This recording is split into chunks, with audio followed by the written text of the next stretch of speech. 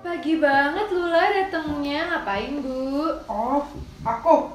Biasa, ngadem main HP, cari wifi biasa. Bu di sini kenceng ya Bu wifi-nya? Lumayan ya, buat materi nanti siaran. Iya sih, si Tita nih malah kagak datang-datang. Padahal gue mau janjian sama dia. Mau mana? Mau meeting? Pagi. Iya. Halo semua para wanita-wanita Indonesia. Iya, aku miss. Baru gue ngomongin lu Tit, udah dateng aja. Ngomongin apa nih? Waduh. Ngapain kok lu telat sih? Tadi keasikan bacain komen-komen itu, komen-komen netizen di salah satu IG-nya artis, di IG-nya Vanessa. Seru banget sih. Ya Kenapa sih tapi kok bisa kayak gitu aku juga nggak tahu. Dia jadi siapa sih? Vanessa Priscilia itu loh yang kemarin jadi Milea. Jadi Milea. Jadi gue. Dia mah Milea KW super. So, habis Milea itu KW. dia banyak netizen yang mungkin baper abis perannya dia sebagai Milea di Dilan. Jadi kayak netizen nggak terima gitu loh si Vanessa ini dapat peran baru jadi Ayu yang main TTM sama si Adipati. Jadi dia dihujat gitu sampai si kakaknya si Priscilia si Priscilia itu tuh sampai ngelaporin beberapa akun ke kepolisian karena mungkin merasa udah meresahkan ya gitu. Komennya parah ya? Kayaknya ya lumayan ya parah lah. Oh, tapi jangan kena artis sih. Gue aja nih pernah tuh waktu zaman dulu SMA nih Bu ya. Jadi gue tuh cuma jawab pertanyaan apa tentang puasa gitu kan. Terus gue jawab deh. Ya udah setahu gue. Nah, terus di capture nih sama adminnya kali ya. Terus jadi viral di salah satu line official account gitu. Terus ya udah terus gue kayak yang dibilangnya ini apaan sih, mbaknya ngejawab apaan sih, terus kayak yang sampai gue dibilangin pengikutnya si bad girl itu lagi. Ya ampun, beda zaman ya, mohon maaf. Dia nggak naik kuda kan? Iya, naik kuda pakai kotang doang, ya Allah. Terus itu gimana? Itu sempat kamu ngerasa heran apa? Iya, gue heran aja kayak gue jawabnya juga normal-normal aja, nggak ada apa-apa. Maksudnya tuh ibaratnya kayak yang menjalankan si Priscilla yang Vanessa ya yang kayak gitu. Gue aja yang orang biasa yang orang nggak tahu gue aja tuh bisa sampai dihujat kayak gitu loh, parah sih. Ya berarti emang bullying ini udah nggak mandang siapa dia lagi ya. Maksudnya ada orang ngapain ya udah komen aja. Iya, kita nggak nyadar itu menyakiti orang lain gitu loh. Iya, ya namanya juga netizen. Netizen Indonesia lah, emang suka gituan ngomong orang aja di akun-akun orang. Iya bener, padahal kenal juga kan kagak. Iya, gue. kenal juga enggak. Bener, gue jadi kayak kerasa banget gitu. Ini orang siapa nggak kenal, tahu maknya juga enggak, tiba-tiba komen si anaknya gitu, gue kan jahat banget. Tapi ya mungkin itu karena kenapa ya netizen itu bisa sebrutal itu di media sosial. Bener. Mungkin karena menurut aku sih karena mereka apa ya nggak sibuk, nggak punya banyak kegiatan, jadi punya waktu luang gitu ya? Iya bener. Jadi punya maksudnya gini loh, gue tuh nggak pernah loh kayak komen jahat ke orang yang gue nggak kenal, seriusan. Jadi kenapa sih kok orang bisa seberani itu loh? Walaupun sebencinya kita sama orang itu gitu. iya. Soalnya takut nyakitin hati orang kali ya kita ya. Mungkin awalnya netizen itu sebenarnya apa ya kayak nggak ada niat untuk ngomen hal-hal yang buruk ke si siapa ya lagi viral. Mereka nggak ada niatan untuk ngomen, tapi lihat komenannya Yang lain kayak gitu. Jadi mereka terdorong latah anaknya. Padahal itu ya latah dalam hal yang nggak bagus. Tapi kalau menurut kalian nih, akun-akun gosip di Instagram itu malah menurut kamu tuh malah jadi sebuah tempat mereka malah jadi ajang Iya, benar ya. Jadi kayak ada wadah gitu ya? Iya, kayak ada wadah sesama pembuli akan mengomen hidup orang. Ya, makin banyak orang yang pengen ikut campur urusan orang-orang ya. Nah, iya bener banget. tapi selain netizen itu suka membuli orang, mereka ini kadang juga agak-agak konyol sih. Mereka suka gini nih, contohnya like atau komen postingan ini maka kamu akan masuk surga. Ya Allah, aku kalau masuk surga segampang itu, ya udah, aku komen-komen aja setiap Gak hari. takut mati ya Bu ya? Mati nggak takut. Yang lebih konyol, katakan amin semoga orang tua kamu naik haji. Iya benar. Terus setiap hari tuh bakal komen amin. Semoga naik haji. Iya udah 10 kali kali nyokap gue naik haji Bu ya, gara-gara ngomenin amin doang. Tapi emang sih karena ya gimana dong, kemarin gue juga baca di koran gitu kan, gak di koran apa di website gue lupa deh, kalau tingkat membaca apa Indonesia tuh rendah banget, kemampuan membaca Indonesia tuh rendah. Iya, males emang orang Indonesia itu paling males untuk membaca. Kita bandingin ya di luar negeri, taruhlah negara-negara maju, Singapura yang paling dekat dengan Indonesia. Mereka kebudayaan mereka lagi nunggu, lagi ngantri, mereka itu baca buku.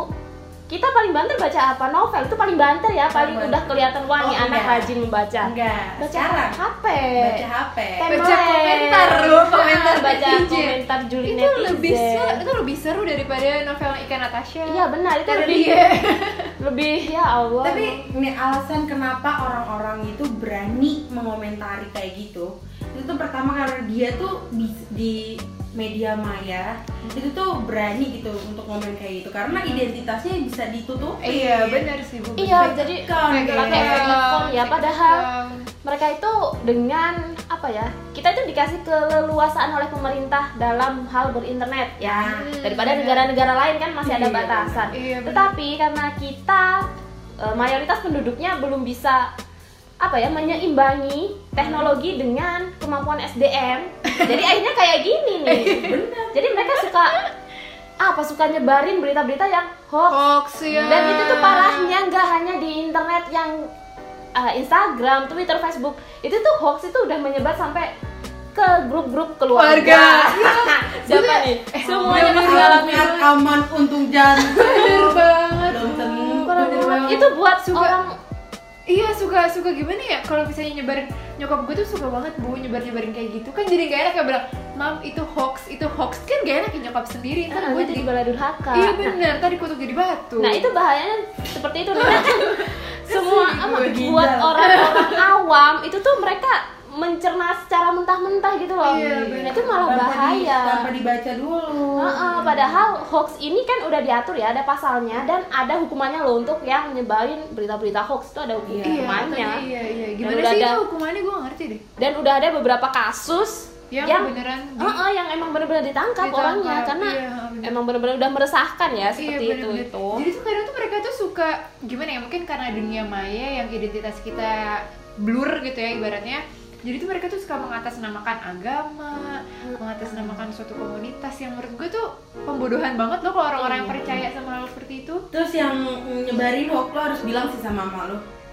Karena orang yang nyebarin hoax itu bisa kena dana pidana itu 6 tahun penjara, terus dendanya 1 miliar. Oh my god, nyokap. Iya, apalagi nih ya. Maksudnya orang yang seumuran dengan orang tua kita, mereka itu akan tertarik dengan topik-topik yang berbau kesehatan. Iya, benar banget. Agama. Itu mereka gampang banget untuk share kesana kemari gitu loh, tanpa cross check ini bener apa enggak. Bener.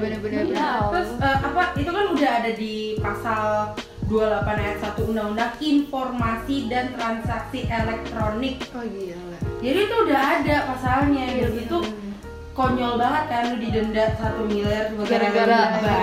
Jadi ya mungkin emang perkembangan teknologi itu nggak ada apa-apanya kalau SDM-nya nggak berkembang. Iya benar. Jadi emang pembangunan yang harus dilakukan pertama kali adalah membangun manusia, bukan membangun teknologi.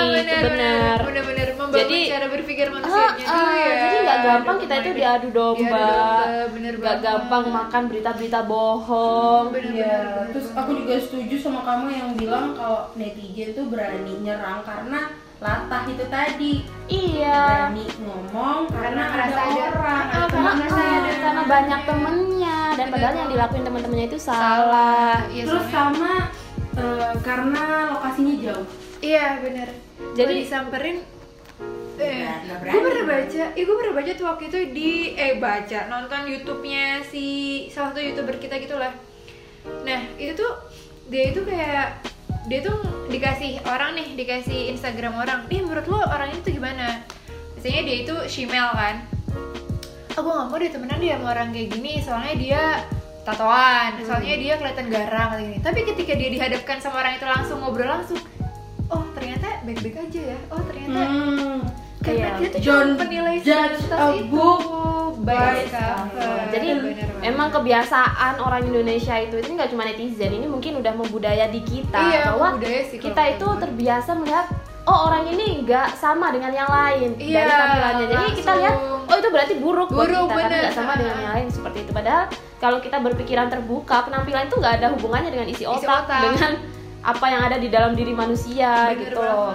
Banyak sih yang bilang kayak gitu, kayak orang-orang ngomentarin ya karena itu tadi ngomongin kondisi, terus orang gampang banget kayak ngomong ini tuh orangnya kayak gini nih, orang kayak itu nggak boleh. Harusnya diganti dengan habit kita harus berpikir kayak kenali dulu orangnya, baru kamu berani untuk kayak menilai dia. Kalau gue sih gitu sih. Gimana sih ya menurut lo semua biar ya ini tuh harus dihentikan coy.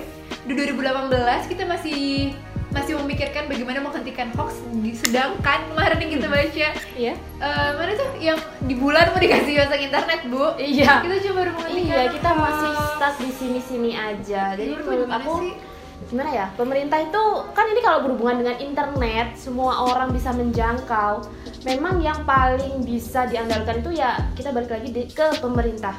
Menurut aku pribadi nih, ini udah sebuah langkah bagus ya dengan kita registrasi nomor telepon, handphone. Jadi satu nomor terdaftar atas nama siapa dan siapa. Nah, dengan ini kita kan jadi di media sosial harusnya kita juga seperti itu gitu loh. Jadi jangan ada lagi fake account, itu tuh harus nggak bisa. Orang punya data diri punya data diri saat. Jadi ada kendali gitu loh. Jadi netizen mikirnya, wah aku kalau komennya jelek-jelek, orang tahu siapa aku gitu loh. Iya, berarti kayak kamu di kerja sama